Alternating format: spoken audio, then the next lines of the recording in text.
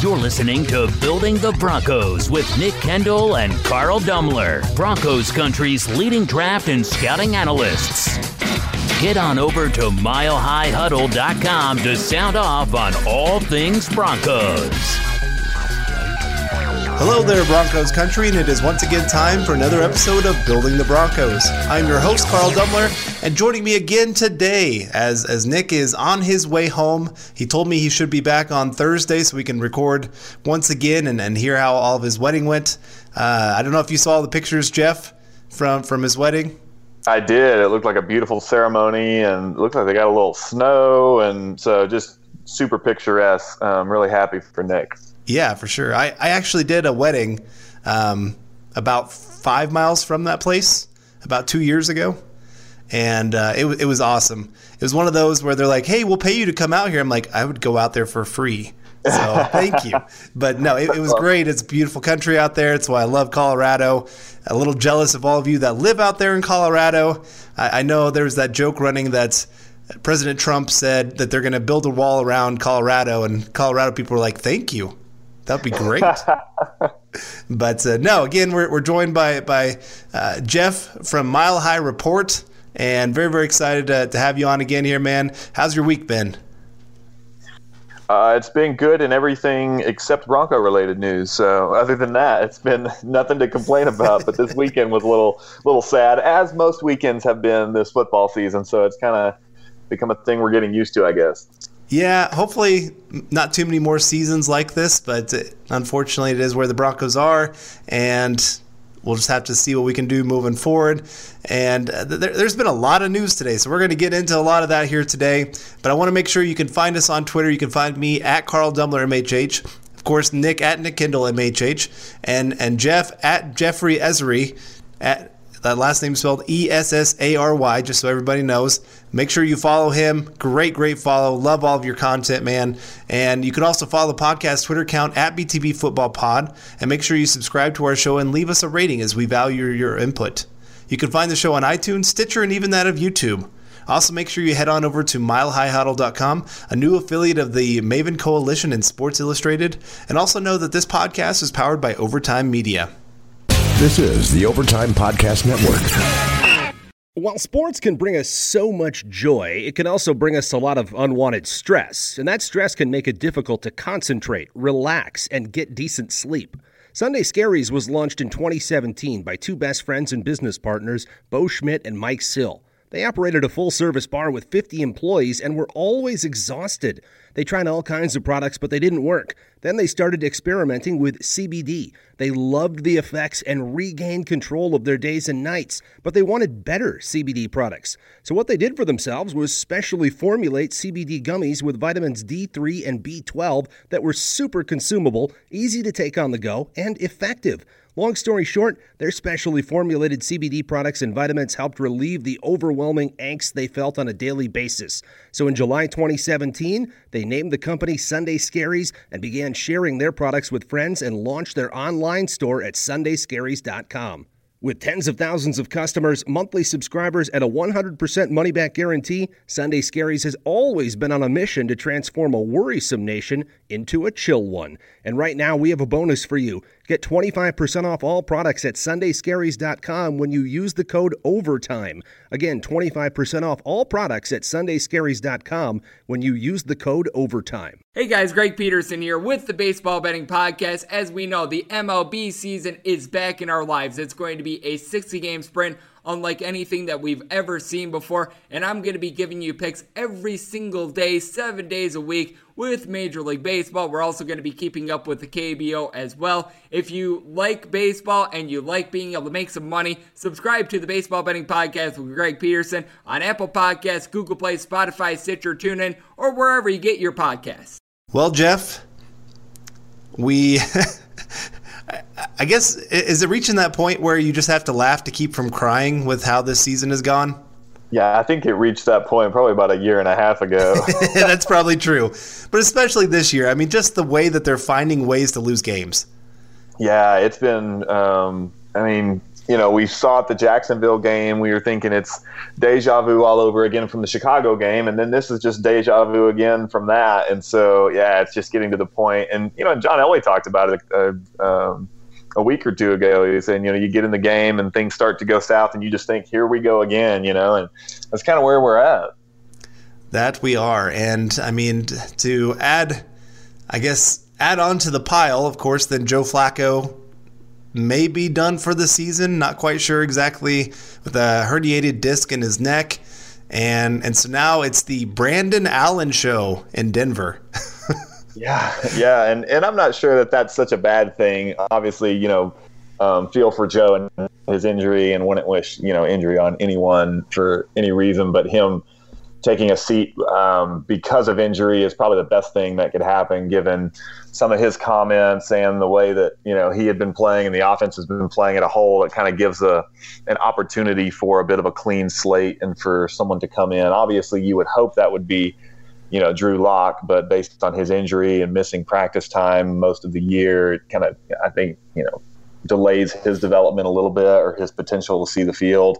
And Brandon Allen. And I currently live in Northwest Arkansas, on the campus of the University of Arkansas. And so familiar with Brandon Allen, have seen him in person, have watched his games. And so I think he's a good scheme fit. I know Daniel Jeremiah was a really big fan of him actually coming out of the draft. And we'll see what happens on Sunday. I think I saw somebody post that Lance Zierlein's comparison was Case Keenum. Oh, no.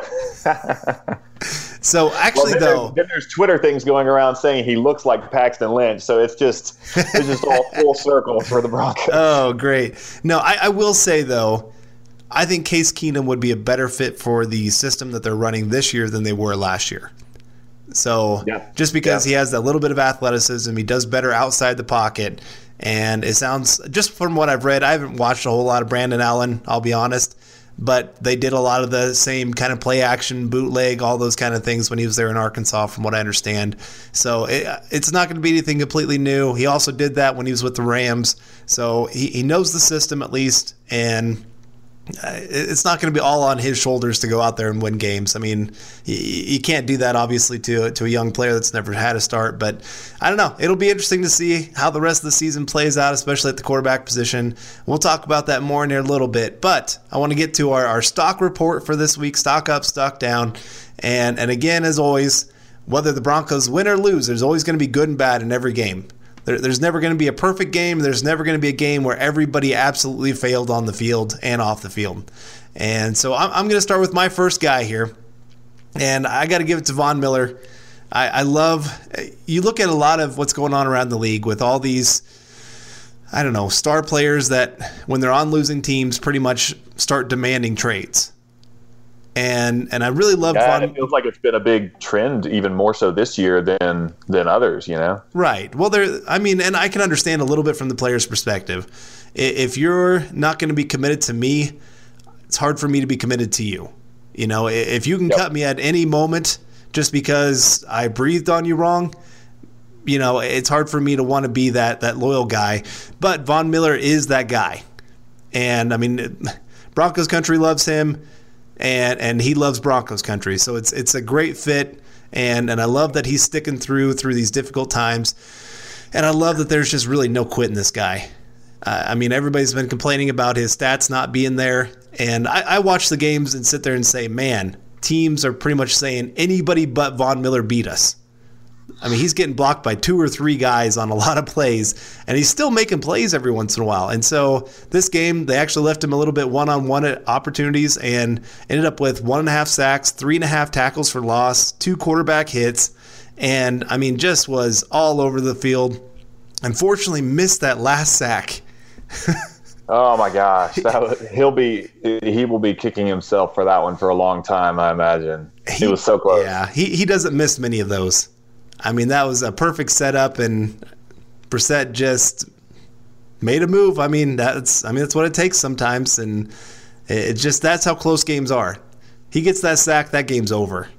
Yeah, absolutely. And that's the, and I don't want to derail it too much into this. We'll probably get into this later, but, there's been a lot of talk about the play calling and going too conservative and, they should have gone for the win. And to me, that is going for the win when you have a red hot defense who's shut down the Colts pretty much throughout most of the game, and you hand it back over to them on the 10-yard line. And if you would have said, hey, you can have the Colts waste their timeout and put it in the hands of Von Miller and have him zeroed in on the quarterback, bearing down for the game-ending sack. Like, you would take that 10 times out of 10, and 9 times out of 10, he makes that play. And so if he makes that play, we're talking about something completely different this week as opposed to, conservative play calling or what went wrong with the game. We'd still be talking about the offense inability to perform because they still played terribly, but it would have been a completely different outcome. Like you said, just slipped out of Von Miller's fingers. Right. Well, and you look at those 3 close losses, all 3 have had very controversial things happen. I mean, the 2 penalties, one on Chubb, one on Miller, that the NFL afterwards said, yeah, that shouldn't have been called, that got the teams into field goal range. And so really, the defense should have had all 3 of these stops. It's just certain things just didn't quite go their way. And I always think of that 2015 season for the Broncos. They had so many things go their way. and I mean, it was a great team, great defense. I'm not trying to take anything away from them, but there were a lot of things that went their way. And as the laws of equalizers or whatever you want to call it, things kind of equal out in the NFL. And this is kind of the season where everything just seems to be going completely against the Broncos. Yeah, and we were talking about it at the Mile High Report chat today. It's kind of karma coming back from probably the Tebow days as well, some of the things that bounced specifically Denver's way. And so, they've got 2 years worth of bad luck or good luck to pay back, and they've certainly been doing their fair share this year of paying it back. For sure. And so, I mean, I guess you can look at it that way, is that this team at least is competitive, that they are playing like a top 5 defense most of the time. Yep. And that's even with losing maybe their, I would say, second best player on the team, Bradley Chubb, for the season pretty early on. Your secondary has been ravaged by injuries. It's to be where they are on defense. I mean, that should be at least a little bit of a blessing. And so I guess that just kind of tails into your guy. Who's your first stock up guy? Yeah.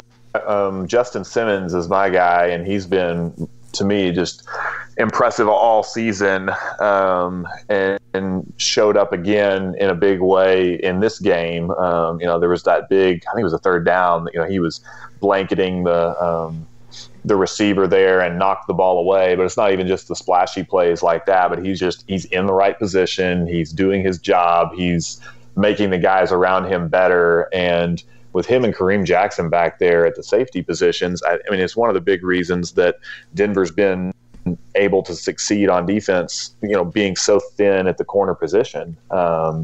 He fits into what Fangio wants to do. He's a smart guy. He's a, great team player. And so I think Denver locks him up, hopefully this year, before the offseason, as he's in his final year of his contract. And so hopefully we see him get locked up sooner rather than later.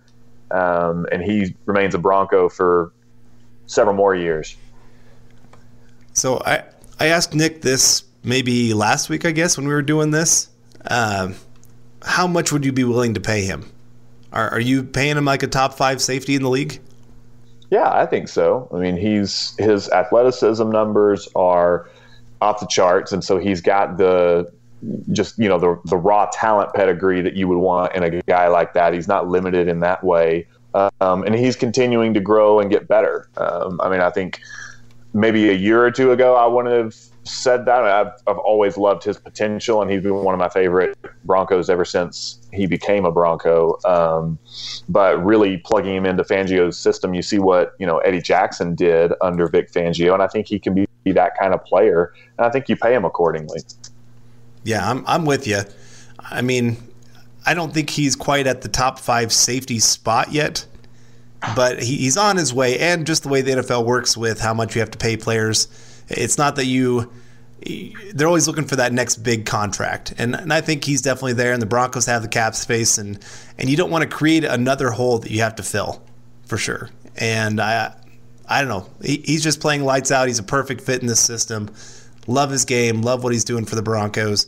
And I definitely want to see him here long term. And so now, going to the other side, we actually both have the same guy here. And it's, I guess, fitting, Joe Flacco. And I hate to, I guess, rub salt into the wound that's already there for Flacco. I mean, bad game, injury, possibly he's done with the Broncos already after 8 games. I saw somebody the other day or I guess today, that said, is he going to get Wally pipped? And, yeah, I went to a costume contest, or not a costume contest, to a murder mystery. That's what it was. And they asked us to pick names for ourselves that were not our own. And I put Wally Pipp, and not a single person in the room knew who that was.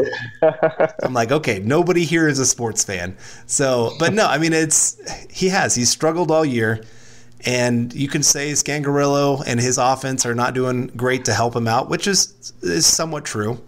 There are times where the offense has not been great, that they've made some questionable play calls. But there's also been a lot of times where Joe Flacco has absolutely missed wide open receivers. I mean, there's guys that don't have anybody within 3 to 5 yards, easy throws in the NFL, and Flacco is just not seeing them. Now, some of that I do think is the offensive line has gotten him beat up a little bit, and so his eyes are dropping a lot quicker. His clock is running a lot quicker. But there was a big third down early in the game, and he took off pretty quick right after he got the snap, just ran out of the pocket. And there's a receiver running wide open to the left. And if he would have just stayed in the pocket, it would have been an easy first down. But I don't know what's going on, if he's just afraid, what it is, but he's just not – he's obviously not got it. I mean, he's not the future of the Broncos by any means, but he is definitely not helping this offense at all this year.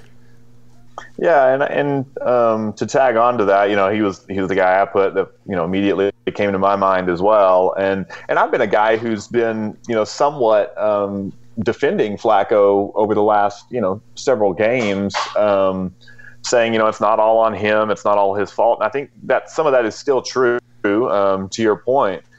And obviously the tackle situation has not put him in good positions. And, anytime you get sacked 8 times, like he did against Kansas City, your clock starts to speed up in your head. But I think it's his play combined with the comments afterwards that really, soured his stock in my mind, specifically, especially when he's talking about being aggressive. And it's the kind of stuff that you're talking about, Carl, is, the time to call for aggression and the time to be aggressive would have been all those other third downs you had an opportunity to convert on. And, we can debate the play call all day, but if the offense is converting 15% over the last, 3 weeks prior to this week on third downs, that's an issue. And I tweeted that out earlier today. Joe Flacco, looking at some next-gen stats, Joe Flacco's currently 34th in the NFL. So there's 32 teams, and 34th among quarterbacks in the NFL in average intended air yards. And so he's to your point, he's dumping it off too early, and he was the guy that we brought in to try to stretch the field because of his arm and his ability to kind of throw it in there in tight windows. And he's currently 36th in the NFL in his aggressiveness index. It's a next-gen stat that they have of percentage of tight window throws, essentially, of guys where there's a defender within a yard of them. He's 36th in the NFL in those attempted throws, so he's not being aggressive when he has the opportunity to anyway. Or you could argue that the line's not giving him time, and that's fair as well. And then he's 36th in the NFL in air yards to the sticks, and so to me, it didn't really sit well. I know he's probably frustrated, and maybe you've been frustrated at the offensive coaches specifically about some of those play calls. But can you blame them when you have a quarterback who isn't willing to take those tight window throws or isn't being aggressive, is last in the NFL, dead last in air yards to the sticks, constantly checking it down? You have a terrible offensive line. You just gave up 8 sacks. I'd probably be a little bit conservative too, especially when your defense is playing as well as they were. And so, I've said before, like, no play call looks good on the back end if you're measuring the result. No bad play looks like a good play call. Every play looks like a bad one when the result doesn't happen. But I think it's a little bit, too much to just pin it all on the play calling when Flacco to do that. To me, it didn't sit well with me at all, and especially to do it, in public and after a press conference or at a press conference after the loss. It just didn't sit well with me, and so I could go on for longer about him, but I'll stop it right there. Yeah, no, you're right. Needless to say, his stock is down for me to this week. Yeah, and we'll talk about that here in just a little bit of whether Flacco's done in Denver or not. That'll be a big question as the season progresses. But, we won't fully know that answer, but we can take a little bit of a guess. But let's get back to a little bit of the positive side of things here. And it's amazing to see, I guess, some of the differences in – this Broncos defense is just playing lights out. Even that Chiefs game, that defense kept them into it until the very end of the game. They were the one reason the Broncos were halfway still standing a chance at some point. But, of course, then the offense gives up a touchdown on the sack fumble, all those kind of things. But, again, one of those guys that has just really benefited from Fangio coming in and just knowing how to play players to their strengths, Alexander Johnson. And yeah. I love the way the Broncos are using him. His weakness is he's not always the greatest at dropping back in coverage, and he's actually doing decent in coverage. They're not asking him to go 30 yards down the field with a tight end, but he's doing okay there. But his strength is coming downhill. He's a big guy. He can move for the most part for his size, and he is strong. There's a couple times that Indy offensive line is actually pretty darn good, and he made them look pretty weak. And so bringing him on blitzes to bring about pressure, did a great job of doing that, coming downhill, helping in the run game. Early in the game, I did see a couple times where he guessed on the hole wrong. And he tried to guess where the run play was going, ended up wrong, left a huge hole. So he's still got to work on some of those things. But I guess I always grade these things on a curve. If he is a 10-year veteran in the NFL, then I'm sitting there saying, hey, man, you got to fix that. But his first year of really playing and getting a chance, I'm definitely saying, hey, this guy, yeah, he's going to have a couple mistakes throughout the game. But if he's going out there and making impact plays, that's what you want to see from a guy in his first year. And, the guy, just the sky is the ceiling. I don't know where he's going to end up going for the Broncos, but again, I just love the way that they're using him. They're playing him to his strengths, and he is just making play after play. Every week, there's at least 2 or 3 plays that really stand out that just sit there and say, okay, this guy belongs in this league. I know a lot of people point to that horse collar penalty there at the end of the game, but again, I'm not going to let one play destroy an evaluation of a player. And even there, when you watch it in slow-mo, it's not like he actually grabs a hold of the horse collar and yanks the guy down. It's more his hand is just right there as he's making the play. It just so happened to be in a wrong place at the wrong time kind of thing. And so, again, I'm not going to blame him too much on that. It was a bad penalty at a bad time. But beyond that, played a pretty darn good game out there.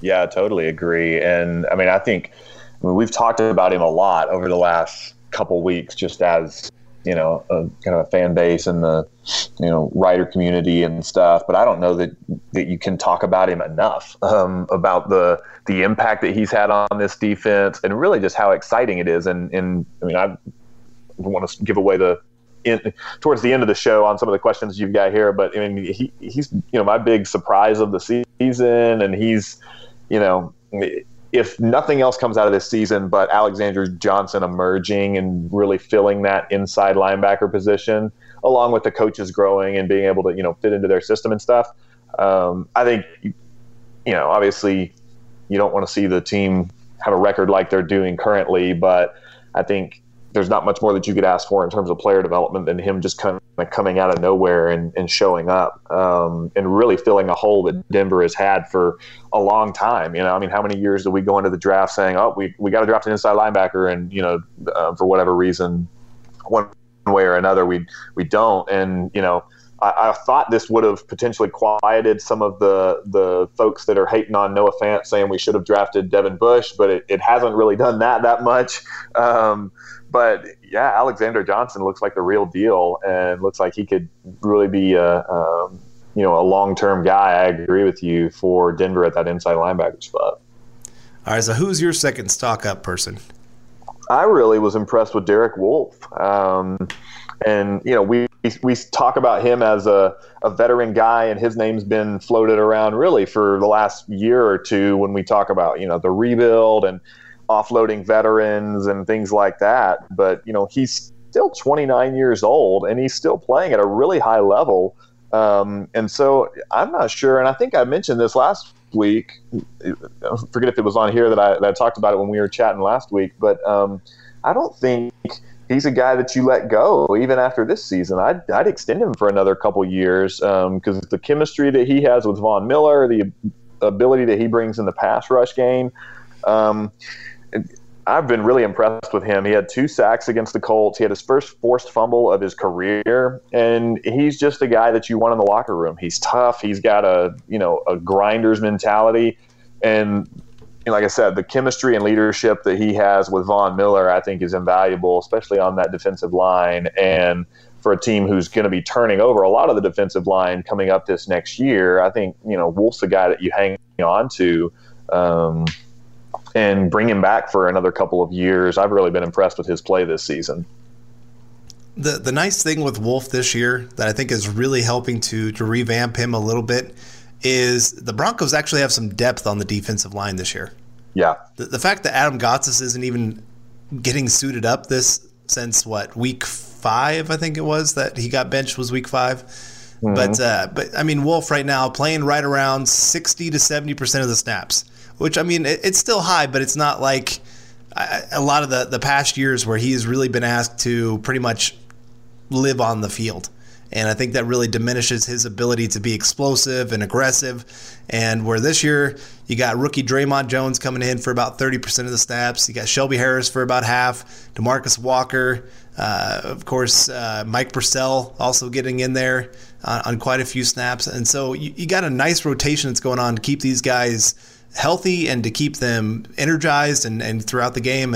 And Wolfe is really benefiting, like you said. I mean, he's just explosive. He's looking like that guy that maybe, I guess the 2015 season, where he goes out there and has, 8 sacks that season, and was just flying all over the field. And so he definitely looks like he's found the fountain of youth a little bit. And I wouldn't mind signing him. I know he wants to stay a Bronco from everything that I've been told, that he loves Denver. He doesn't really want to play for anybody else. His family loves Denver, so doesn't want to really move them. And I think we had Benjamin Albright on here not too long ago, and he commented how it's pretty much either retirement or sign with the Broncos. And so I'm hoping it is signed with the Broncos, because I don't think it'll be that crazy of a deal. I don't think he's going to be asking for the moon and back. And so, I mean, definitely should be a lifelong Bronco. And it goes beyond just what he's doing on the field, too. I mean, he's that guy that keeps people accountable, that doesn't let players slack off. I remember there was a time where he said there's some young guys that were walking, and he said he just went up there and just started chewing them out for not jogging. And I'm like, that's what the Broncos need. So I would love for Wolfe to stay with the Broncos for sure. But yeah, you look at the comments Von Miller made after Emmanuel Sanders left, and Von kind of showing that leadership in the locker room of, hey, we want guys that want to be here. We want guys that want to be Broncos and want to turn this around for us. And I've seen nothing but that from Derek Wolfe. He's kind of the epitome of that. He wants to be a Bronco. He wants to be here and wants to turn this thing around. And so, totally agree. All right, well, let's get back to the stock down, unfortunately. But I'll go Garrett Bowles here. Just another rough game for him. And unfortunately, I mean, Juwan James, when he was in there, things were looking so good. And, of course, he gets hurt again. But there was kind of that thought of, okay, if James can secure this right tackle spot, then there could really be that true battle at the left tackle spot between him and Wilkinson. And neither of them are playing that great. But Garrett Bowles just really got bullied in this one. a couple times, just really getting driven right back into Flacco, and just, I don't know. There's so many people who keep still wanting to give this guy chances, and he's just not it. He has like a 3 or 4 game stretch every season where it looks like, oh gosh, this guy's turning things around, and then he goes right back to his old habits. And I don't know what the answer is, but it's not Garrett Bowles. Yeah, totally agree. And my stock down is kind of following along that same line. It's just the offensive tackles in general.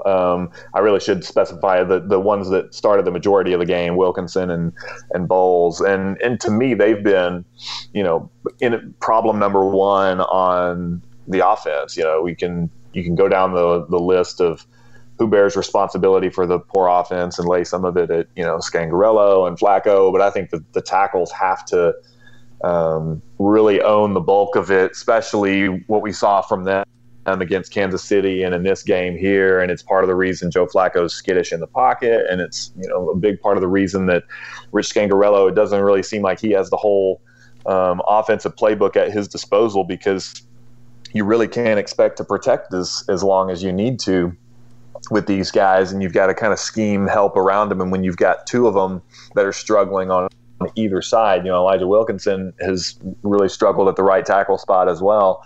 And so it's just been a consistent problem in Denver for the last several years. And I think that's the thing is, everyone wants to lay the blame at the quarterback and the offensive coaches, which is, fair.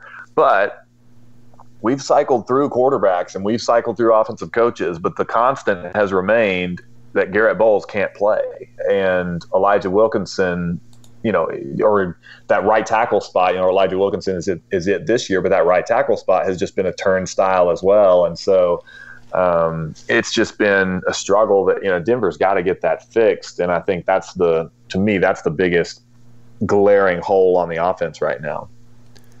Well, at least it's nice that the upcoming draft looks like a very good tackle class. So the Broncos should be able to do something there. But you're right. And I guess I asked Nick this last week. The other big weakness so far on the offensive line has been Leary. I don't know if he's banged up, hurt, whatever's going on.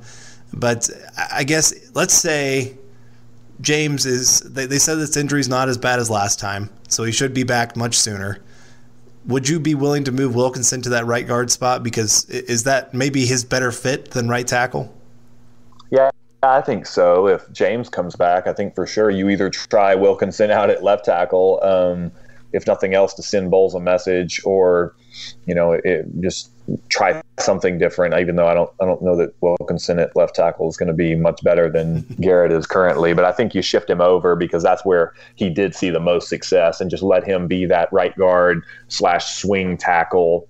Because he can be a pinch starter, but I don't think you want to, keep him there at the right tackle position. And so, I think Denver moves away from Leary after this year, and Wilkinson is a guy that could potentially step up into that. And I'll throw another name out there, and I know we're not talking necessarily about future and offensive line, but Kelechi Osemele he was released by the Jets, and there was all that injury settlement stuff with them. But if he's able to go through shoulder surgery and recover from that, and he's healthy and is able to rest and come back healthy, he was one of the top guards in football not 18 months ago. And I know offensive line guys, if they struggle with injuries, it's hard to kind of get back onto that. And we're seeing that with Leary, but Osemele is a guy who's had multiple years of stellar play with the Raiders, and he's a name to watch that I like, potentially for that right guard spot. Yeah, I do wonder if Broncos country would have a little bit of leeriness just because of bringing in guys that have injury histories and then watching them continue to get hurt. And this year has been worse than most years. You paid James a bunch of money. Obviously, he's been in for I think 41 snaps so far this year.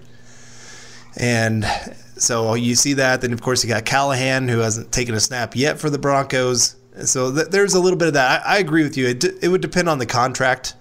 But if that guy is healthy, it's going to be hard to find anybody in the draft or free agency that's going to be better than him. I mean, like I said, he's just a tank out there. He would definitely secure that middle of the field for the Broncos if he's healthy. I mean, that's always going to be the big question. But I don't know. It'll be interesting to see how they go about trying to fix this offensive line during the offseason. But I do think Denver would be a team that he would be interested in coming to just because he got Munchak. I think that is a great selling point to get offensive linemen to come to Denver of, hey, look what he's done with all these other guys. But I don't know. I just hope James gets back sooner than later for this offensive tackle group just for this season. In case Locke does get a chance to play some games, I'd like to have him at least have a little bit of time to throw football. But all right, let's go to our final stock up here. And I'm going to go with this guy just because this might be the very last time he has a chance to make this report. And I hope that's not true. But Chris Harris Jr. And it is very frustrating to me that possibly the last memory of him in Denver will be that T.Y. Hilton play when it was just a scramble drill. And, of course, I mean, he shut that guy down pretty much the entire game and has been doing that week in, week out, especially over the last few weeks, just shutting down a team's number one. And I don't know. Chris Harris has always been one of my favorites, partly because he went to KU, and that school is just right down the road from where I went to college. And that undrafted rookie guy just coming in, playing his heart out, taking a hometown discount to stay with the Broncos, all those things adding up. How could he not be a fan favorite? But I don't know. I hope that that's not the last memory is that T.Y. Hilton play. But beyond that, again, just played his heart out, played a great game, and just been a great Bronco. And so I just had to make sure to get him on this report because he deserves all the respect for what he's done for Denver. Yeah, absolutely. And he, I know his name keeps popping up in trade talks, but he's really been impressed. He's been impressive to me just throughout this season, too, of how he's handled a lot of that because he's constantly being asked about it. And he's continues to talk about the good relationship that he has with Vic Fangio and Ed Donatel. And by all, signs is really just putting his head down and continuing to work. And it's just epitomized his entire career. And to your point on the T.Y. Hilton play, I would hope Denver fans don't latch onto that because to me, it's not necessarily even his fault. You look at it's just one of those deals where it's backyard football and, you can't be expected to cover a guy for, 5 seconds across field, especially one as elusive and speedy as T.Y. Hilton. I mean, he did catch him a couple times and burned him a little bit. But to your point, I think Chris Harris is still one of the top corners out there and definitely one of the top Broncos in recent memory. All right, well, who's your final guy here? And we've talked about him a little bit already when we were talking about offensive tackles, but to me, it's Juwan James. I mean, I know he didn't get the snaps that we hoped he would, and it's really a shame because he looked really good when he came in, and it felt like for those first couple offensive series when he was in there, the offense felt better. He was getting out there in the run game and opened a couple big holes.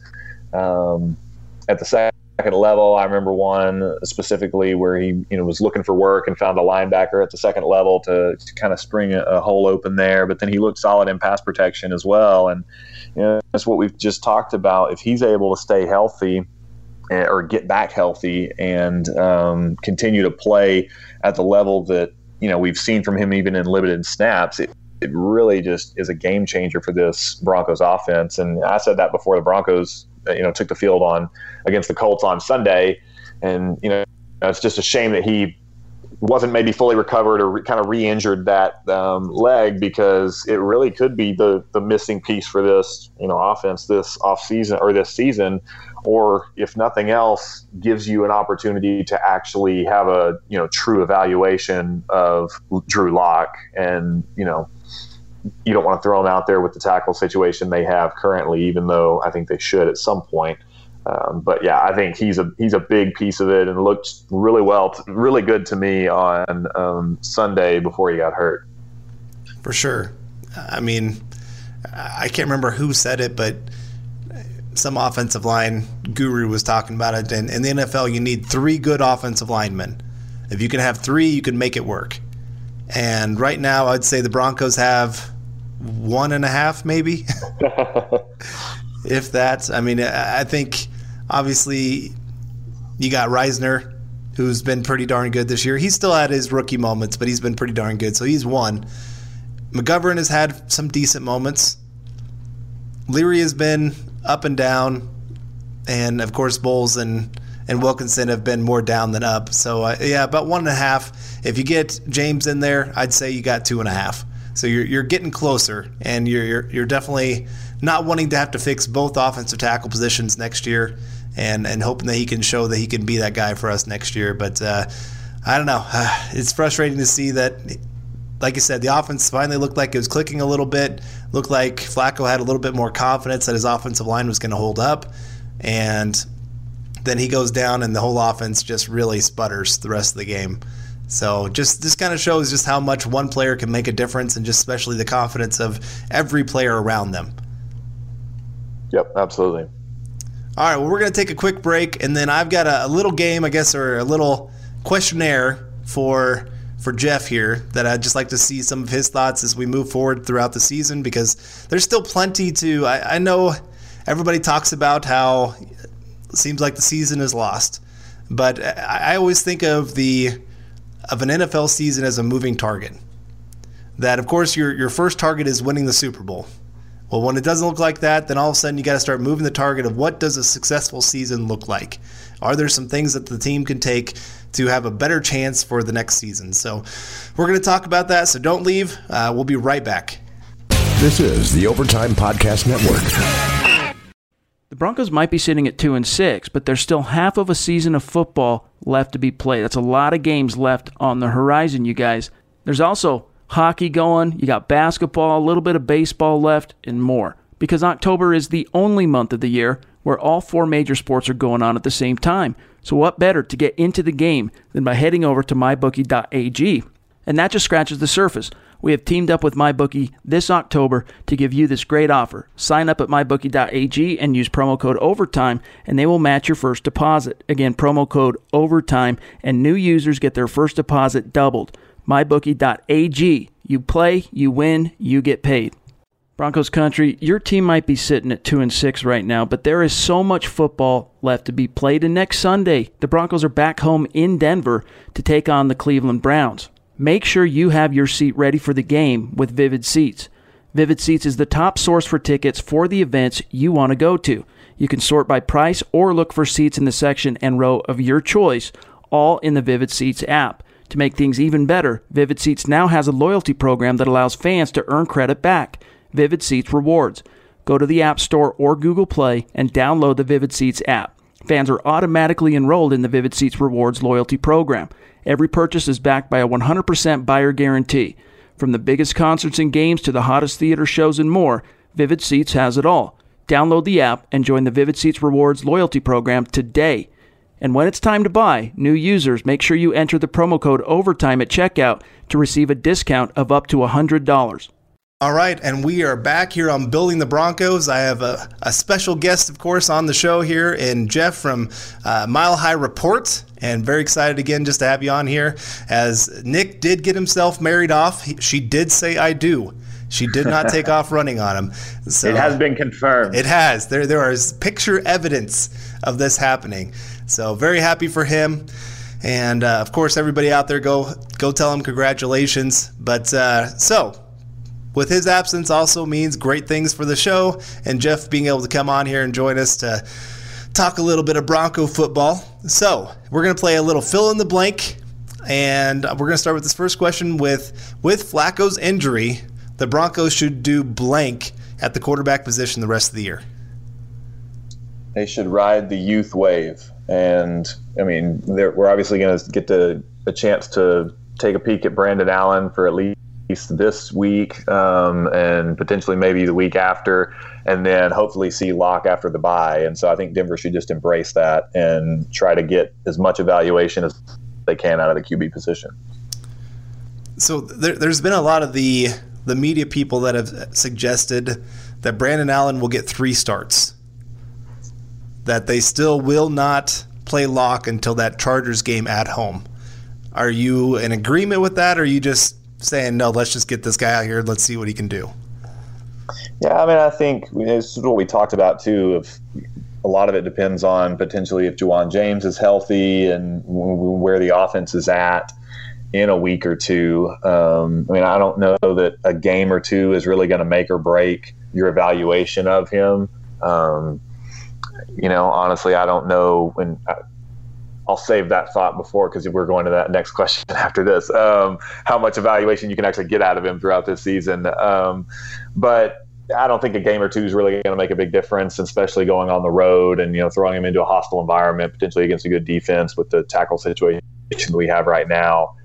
Probably isn't the best thing for him. And so, I mean, I think if you wait a game or two and let him practice some more and let him, get his feet under him at the bye and all of that, to me, that's not a bad thing if you actually do commit to it and plan to start him. I think you can't just keep kicking it down the road and then never give him a chance to come in. But I think delaying it a game or two isn't going to hurt anything. Right. I'm with you. Like you said, those couple games of evaluation is not going to be all that big of a deal. I mean, you're going to get your questions answered in 4 or 5 games of what you think of this guy moving forward. So that brings up question number 2 then. Drew Lock has to show blank for the Broncos to feel good about him heading into next season. I really struggle with this one because I'm not sure exactly how to classify feel good about him, because I don't know that, unless he just absolutely lights the world on fire, I don't know that you can go in, and even if he does that, I don't know that you can go into next season feeling good enough about him to not look at the quarterback position. And I think if Denver does that, they'll be making a big mistake, because then you've kind of hitched your wagon to a guy that you haven't seen a lot of, even if you do see good things from him. So that's not a knock on Drew Lock at all. I think you still evaluate him and put him in there and see what you have in him, and continue to let him grow and play. But I don't know that there's anything specific that he can do that would make you throw all your chips into his basket for the future. And that's just kind of where I'm at right now. I could be wrong. He could come out and light the world on fire for 4 games or something like that, and then I may change my mind. But I don't think there's anything currently that he could do right now that really keeps you from still looking at the quarterback position in 2020. So I guess let's reverse that then. Is there anything that he would do that would show you that there's no way I'm not going quarterback next season, say first round? I don't think so. And I think that's probably what Denver's, maybe a little bit cautious about. And, I would caution the fan base as well to, if Locke finally does get his start, it's probably going to look ugly. And I think if you set your expectations low, there's nothing that he can, to me, there's not really anything that he can do in those 4 games to tell you immediately that he is or isn't the guy. Specifically that he isn't the guy, especially with just the amount of practice time that he's had this year and the injury and all the swirling stuff going on the offense anyway right now. If he comes out and struggles for 4 weeks, I don't think it really says anything about his future or his potential on the negative side. I don't think he can hurt himself, which probably is a good thing. I think he can just go out and just play football, and there's not any pressure because you've already lost the season. There's nothing that he can do in 4 games to really make the front office say, no, we don't want to continue to try to develop you. You can't really tell that much about a guy in 4 games. If he's struggling, you would expect him to struggle. And so, no, I think you temper your expectations and kind of just set a bar and say, hey, we're just going to go out there and see what happens and not make any snap judgments about him until we get a full off season under his belt in 2020 and really get him in there. I keep trying to tell people, to me, what he does on the field is just a part of the evaluation process with him. Yeah, great point. I mean, there's so much happening behind the scenes. I point to Paxton Lynch as a great example. I mean, it was the behind the scenes stuff that was really hindering his chances of becoming a true starter in the NFL.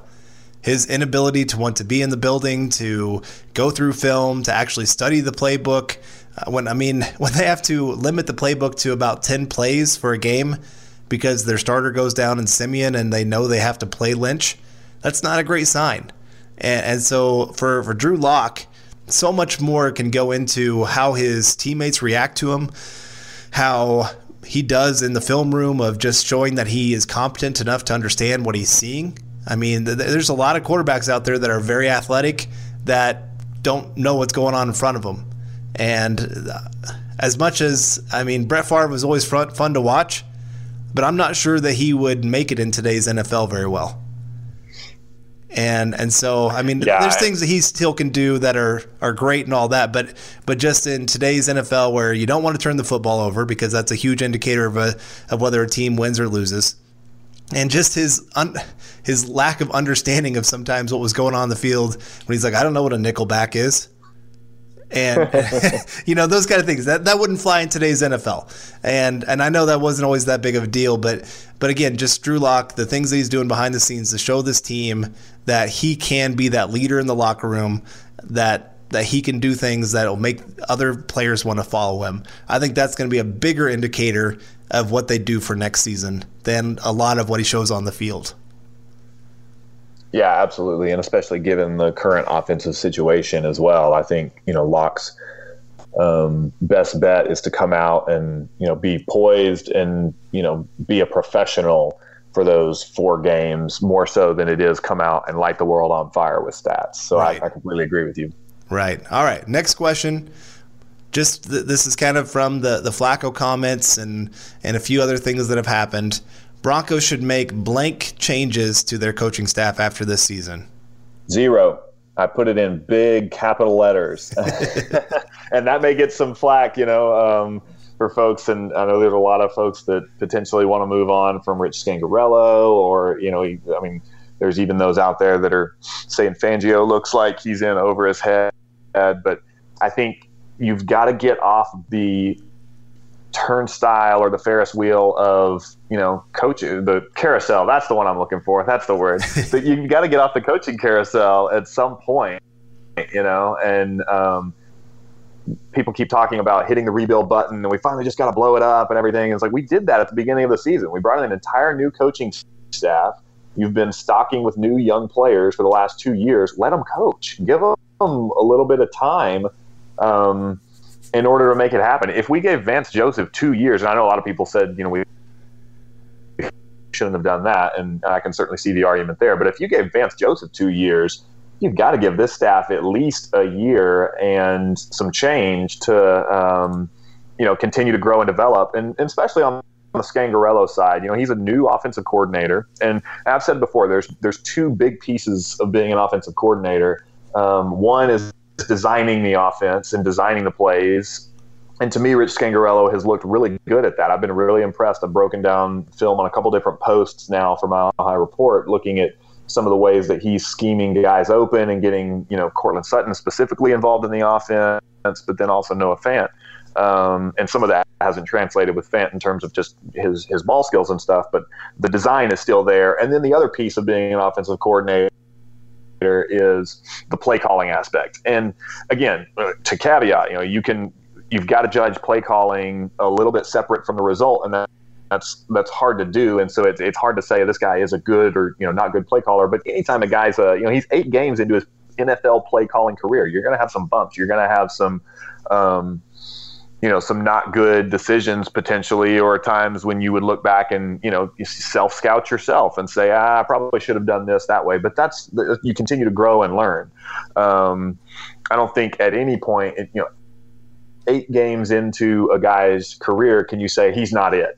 We need to throw it out, especially given what he's had to work with from a talent perspective with the offensive tackles and then even Joe Flacco at quarterback. And so, as you can tell, I'm pretty passionate about this. I don't think you can't call it a rebuild at the start of this season, and I'm not saying we did, but if you're committed to kind of rebuilding from the ground up and all the stuff that we talked about with Vic Fangio, you've got to have some stability, and I think John Elway gets that, and he was talking about that all offseason about you've got to have that stability at the coaching staff position. And you look at teams that are successful, they're not churning through coaches all the time, and that doesn't mean you stick with a coach, like a Marvin Lewis in Cincinnati that, is continually losing for 10 straight years or something. But you've got to give these guys a little little bit of time to get their feet under them and really get their guys into their system and get their system installed before you can properly evaluate. And so I think Denver has to do that and has to commit to staying with this coaching staff while they continue to, refine the talent around them. Otherwise, you're just going to continue to, blow it up and start again and blow it up and start again. And it's never going to get going. Right. No, I'm with you there. I love, honestly, I mean, if we break things down just to the different groups, Vic Fangio and the defense and what they're doing, I mean, seriously, they've been playing top 3 over defense over the last about 4 weeks. And that's saying something when you got the Patriots obviously playing at a historical level. You got the 49ers playing at a historical level. I think DVOA has the Broncos as 3rd for the last 4 weeks. Yeah.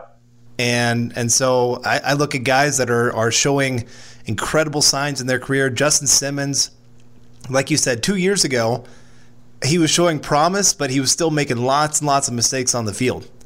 This year, he's looking more like a Pro Bowl safety out there. You're looking at the secondary and how they've had to mix and match that group, and yet those guys are going out there stopping some decent quarterbacks out there. Malik Reed, an undrafted guy, rookie, coming in, making plays. I look at, A.J. Johnson or Alexander Johnson, however you want to call him. Todd Davis is looking better with each week that goes by. DeMarcus Walker. That was the guy that most Bronco fans were saying, cut this guy, get him out of here. And now he's looking like one of the better defensive linemen on the team. So Derek Wolfe looks like he's a whole new player this year. Mike Purcell, this is a guy that's bounced around between 6 and 7 NFL teams. And here he is making plays for the Broncos. Almost had a safety this last weekend. So I'm with you that you got to stick around. You got to tough through the difficult times. And yeah, that's going to mean that sometimes you maybe hang on to coaches a little bit longer than you should. But it also means that you're not sitting there, like you said, just changing things just to change things. That doesn't always work out great. And especially, and I'll add on too, exactly to what you're saying on the defensive side. 4 games in, people were ready to throw out Vic Fangio's defense. I mean, if you looked at some of the comments that were coming from, the Twitterverse and Broncos fans, especially after that, the Raiders game when it looked kind of rough and they were giving up a lot of those underneath plays, and the Chicago game, and we haven't had sacks in the first 3-4 weeks, however long it went. There was all this talk around what's Vic Fangio doing? Has he broken Von Miller? This and that and all that, and it just goes to show you, 4 weeks later, it's a completely different narrative if you give the coaching staff a little bit of time. And obviously on the defensive side, there was more to work with, but they did have a lot of injuries, and so the job that he's been able to do to turn that around, it just goes to show how snap judgments can be misguided and wrong sometimes. And so potentially that's not 4 games on the offensive side for Rich Scangarello. Maybe it's 8 games, and maybe the next 8 games he coaches better, or maybe it's a season of kind of wandering in the wilderness before he gets it. But I just think, the Fangio backlash early on is just a case in point of why you can't rush to judgment, specifically on coaches and coaching when they're trying to install new systems and new schemes. You've got to play it out. Right. It's always fans. Everybody's a victim of the moment. And when things aren't looking good overall, it's hard to see the good that's going on. And so right now, I guess the other thing that I'd point out is it doesn't do great for the development of a rookie quarterback like Drew Lock to then have him spend the entire offseason learning a whole new playbook. And so that really stunts that kind of growth that you can have, or even with the other players that they're trying to build up with all this. The offense is very young. Top to bottom, it is one of the younger units in the NFL, especially now that Flacco is going to be out. So those are just things that for everybody to keep in mind with all this. I'm with you. Give this coaching staff another year. See what they can do. See if they can start making those close losses into big wins. A lot of times when you start looking at the NFL, those are the teams that you look at to make the biggest jump the next season, especially when they're young. Those are the teams that you see the biggest jump. So it's definitely not a group that I'm willing to make a ton of changes on right now. And Scangarello, I mean, I know there's going to be a lot of people picking on him this entire week and really this entire year so far. But he's young. He's still learning. And there's no better time for him to get better than just give him an offseason to go back and review everything from the film. And just kind of go, okay, this is where I messed up. This is where I can get better. And just see what he can become, for sure. I mean, he's coming from a great system, a great group of coaches that he's learned under. And so you don't want to quite throw everything out right off the bat. Yeah, and I'll throw this out there. I don't want to belabor the point, but I'll throw this out there too. And this is a bit of a teaser for something I'm going to be working on later in the week at Mile High Report in terms of a film study. But if you take a look at the 49ers offense currently, and you look at what Scangarello's trying to do in Denver, it's very similar from a play calling perspective, even from a being conservative perspective. The heavy personnel, even the stuff that kind of drives Twitter fans crazy a little bit of running against stacked boxes. I mean, San Francisco is one of the top in the league in some of that too. It's just working with them. They're effective and they're executing and they're winning. And so.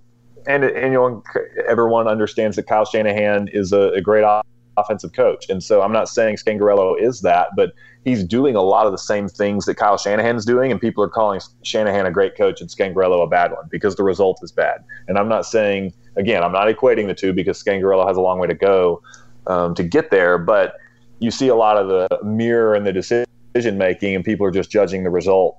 And, it's great for Shanahan and it's bad for Scangarello, and so Scangarello is bad. And so I think we've got to be able to separate the result from the process when evaluating specifically Scangarello and the coaching staff there. All right, well, let's go on to our next question here. I am excited to keep watching blank player the rest of the season for evaluation. I think Alexander Johnson's one that we've talked about. You've mentioned Mike Purcell. Justin Simmons, I want to lock him up right now as we continue to watch him. And then I really want to continue to watch Hamilton and Fant and see what they can do. I haven't dug into the tape yet from this last week, but want to see what Hamilton's doing now, and given his extra opportunities. And I know Denver was, heavily rotating the receivers, even with Spencer and Juwan Winfrey and stuff. And so a lot of those young receivers and young offensive players, and even Fant as well, you want to see what they're going to do with the opportunities now that Sanders isn't there soaking up some of the targets. And so I'll be really interested to watch them over the back half of the season. So quick trivia question for you. Who took the second most snaps at the wide receiver position for the Broncos on Sunday? Oh, man, I haven't looked at it. So this is truly a guess. The first taste of rare bourbon you finally got your hands on. That's nice. At Caskers.com, we make this experience easy. Caskers is a one-stop spirit curator with an impressive selection of exclusive, sought-after, rare, and household names in the realm of premium spirits and champagne. Discover the top flavors of the year now by going to Caskers.com and using code WELCOME10 for $10 off your first purchase. Get $10 off your first purchase with code WELCOME10 at Caskers.com. Either Spencer or Winfrey. I'm going to say Spencer. Fred Brown. Oh, wow. It went Cortland Sutton with 68 snaps, Fred Brown with 46, Deshaun Hamilton with 45 snaps. Yeah, and so there's another young receiver as well to make see if he can make the most of his opportunities. So, yeah, I think it's the void that Sanders left is a positive thing on the offensive side if they can continue to learn and develop. For sure. I mean, they got to see what these young guys got. Sanders was never in the plans for next season, so got to see if there's another guy that can emerge. Otherwise, you got to start looking elsewhere. And right now, the Broncos still seem to be trying to find that number two guy. I mean, Cortland Sutton, he's a star. I mean, it's not that he's a star in the making. He is actually a star. But beyond him, the Broncos really don't have that number two option for an offense. And really, you need three. And so, you're hoping for Noah Fant to continue to grow and to become that true number two option, number three option. But again, you're needing that other guy. And so is it Hamilton? Is it Fred Brown? Is it Winfrey as he continues to grow? We don't know yet. But that's kind of the exciting part at least for me. I mean, I know you're in that same boat. You and I kind of like the evaluation side of things. It's not always the results that get us excited. I mean, those are good too, but it's also seeing the whole process to get to those results. And so, yeah, it's going to be fun to watch these guys, see what they can do on the field, and see if the Broncos can find another diamond in the rough. Yep, absolutely. All right, well, we're going to take one final break, and then we'll get to a few more questions, and we'll get on out of here. This is the Overtime Podcast Network. Hey guys, this is Greg Peterson, host of the podcast Hoopin' with Hoops. Despite the fact that college basketball is in the offseason, it's never too early to get a jump start on taking a look at these teams because there is now 357 of them for the upcoming 2020-2021 college basketball season. I'm going to give you guys a deep dive on every last one of them, keep up with all the transfers in college basketball, and so much more. You are able to subscribe to Hoopin' with Hoops on Apple Podcasts, Google Play, Spotify, Stitcher, TuneIn, or wherever you get your podcasts. All right, and welcome back to Building the Broncos. We're getting ready to close out this episode here, but I got a few more questions for Jeff before he leaves because I don't want to miss any opportunity to hear his thoughts and gather his wisdom on the Broncos. But, I don't know about that. But no, so next question here. I am ready to move on from blank player as soon as the season ends. Garrett Bowles. I think that was a pretty easy one. I don't think it needs too much explanation because, I mean, it's easy to see. He's not the guy. He's not going to be the future at the left tackle position, and if he is, you better be on your hands and knees praying that he doesn't get your quarterback injured. So, all right, next one then. Blank player has been the biggest surprise for me this season. I think Alexander Johnson. We've talked about it a little bit already, but he just came out of nowhere. And you probably Alexander Johnson and Mike Purcell have been, kind of come out of nowhere guys and really embodied that. It's been a Bronco trend and a big Fangio trend of just pulling guys kind of out of nowhere or, undrafted guys or guys that were low draft picks and plugging them in and them really shining in his defense. And so, Alexander Johnson's been excellent this year. All right, I'm going to throw a different name at you. DeMarcus Walker. Yeah. I was not a fan of the draft pick. Most of our listeners know Nick and I were very, very against that one. Thought it was one of the worst reaches the Broncos have had in a while. And then, of course, his first couple years in the NFL really solidified that thought. And so coming into this offseason, we were just on the get this guy out of here train. And all of a sudden, to see him emerge and actually become a playmaker and one of the best defensive linemen for the Broncos this season has been an absolute surprise for me. Yeah, and I like how they've been using him too, using him to his strengths, not, because he's still, to me, on film, he gets pushed around a little bit in the running game, but he's gotten a little bit stouter, but they're not asking him to go in there and play on, as a defensive end all the time in their base packages. They're moving him around and using him as a kind of a rush end in their sub packages. And so I love it, playing to his strengths. And it's just shows you the contrasting coaching staffs too of, when you're able to put a guy in the position to succeed, like we all were screaming for Vance Joseph and those guys to do when he first came in. For sure. All right, so then the other side of this, blank player has been the biggest disappointment for me this season. I'm going to go with Shelby Harris. He was a guy that, everybody was really high on, and I was really high on too coming into the season, and excited for him to get more playing time and excited to see what he could do in Fangio's defense. I think they miscast him a little bit at nose tackle, and they did a bit of a disservice to him potentially for playing him for, even just a couple weeks at that spot, as he was never really slated to be that. And so I'm glad they've kicked him kind of back out to defensive end with Mike Purcell coming in, but he just hasn't shown, what I've expected to see from him. I think he's been excellent in batted balls.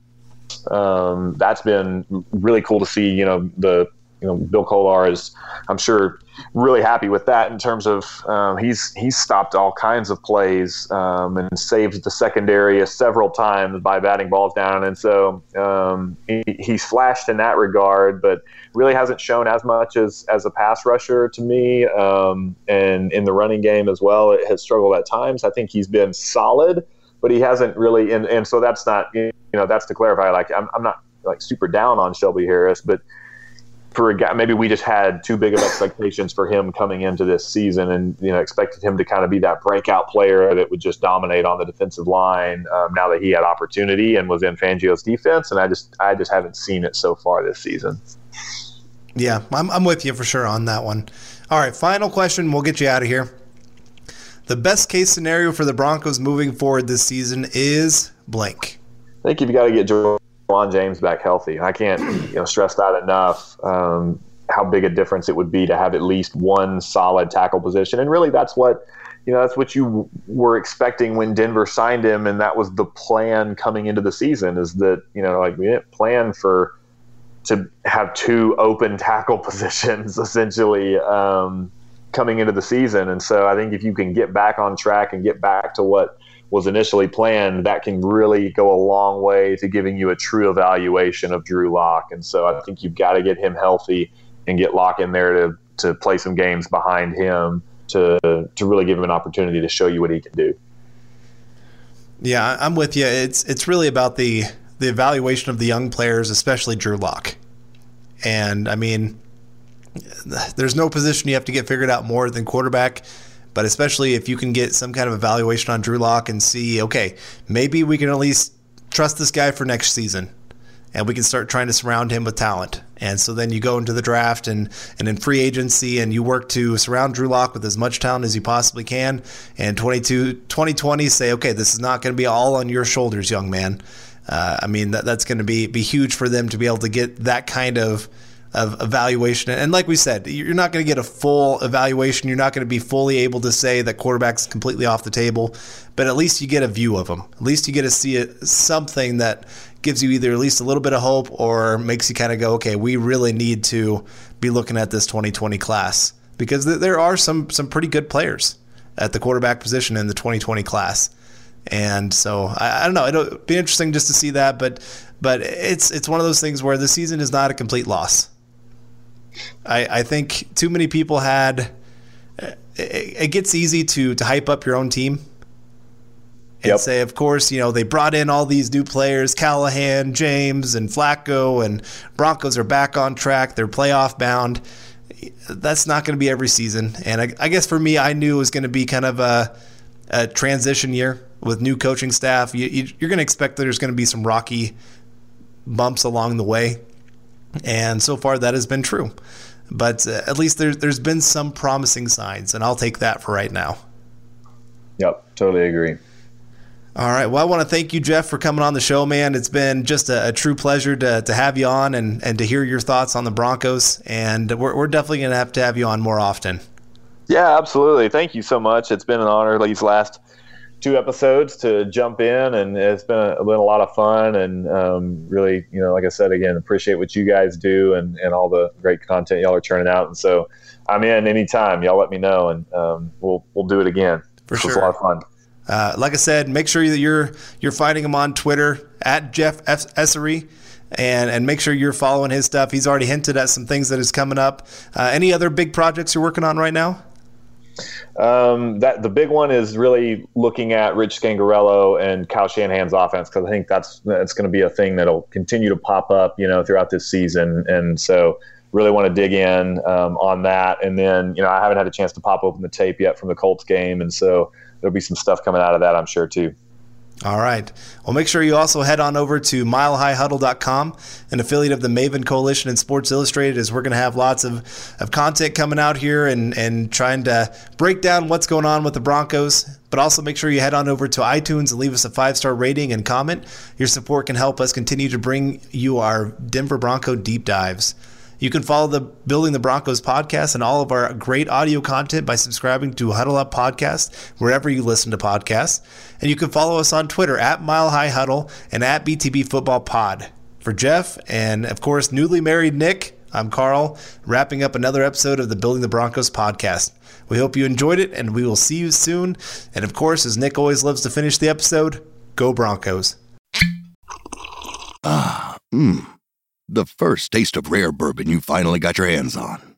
That's nice. At Caskers.com, we make this experience easy.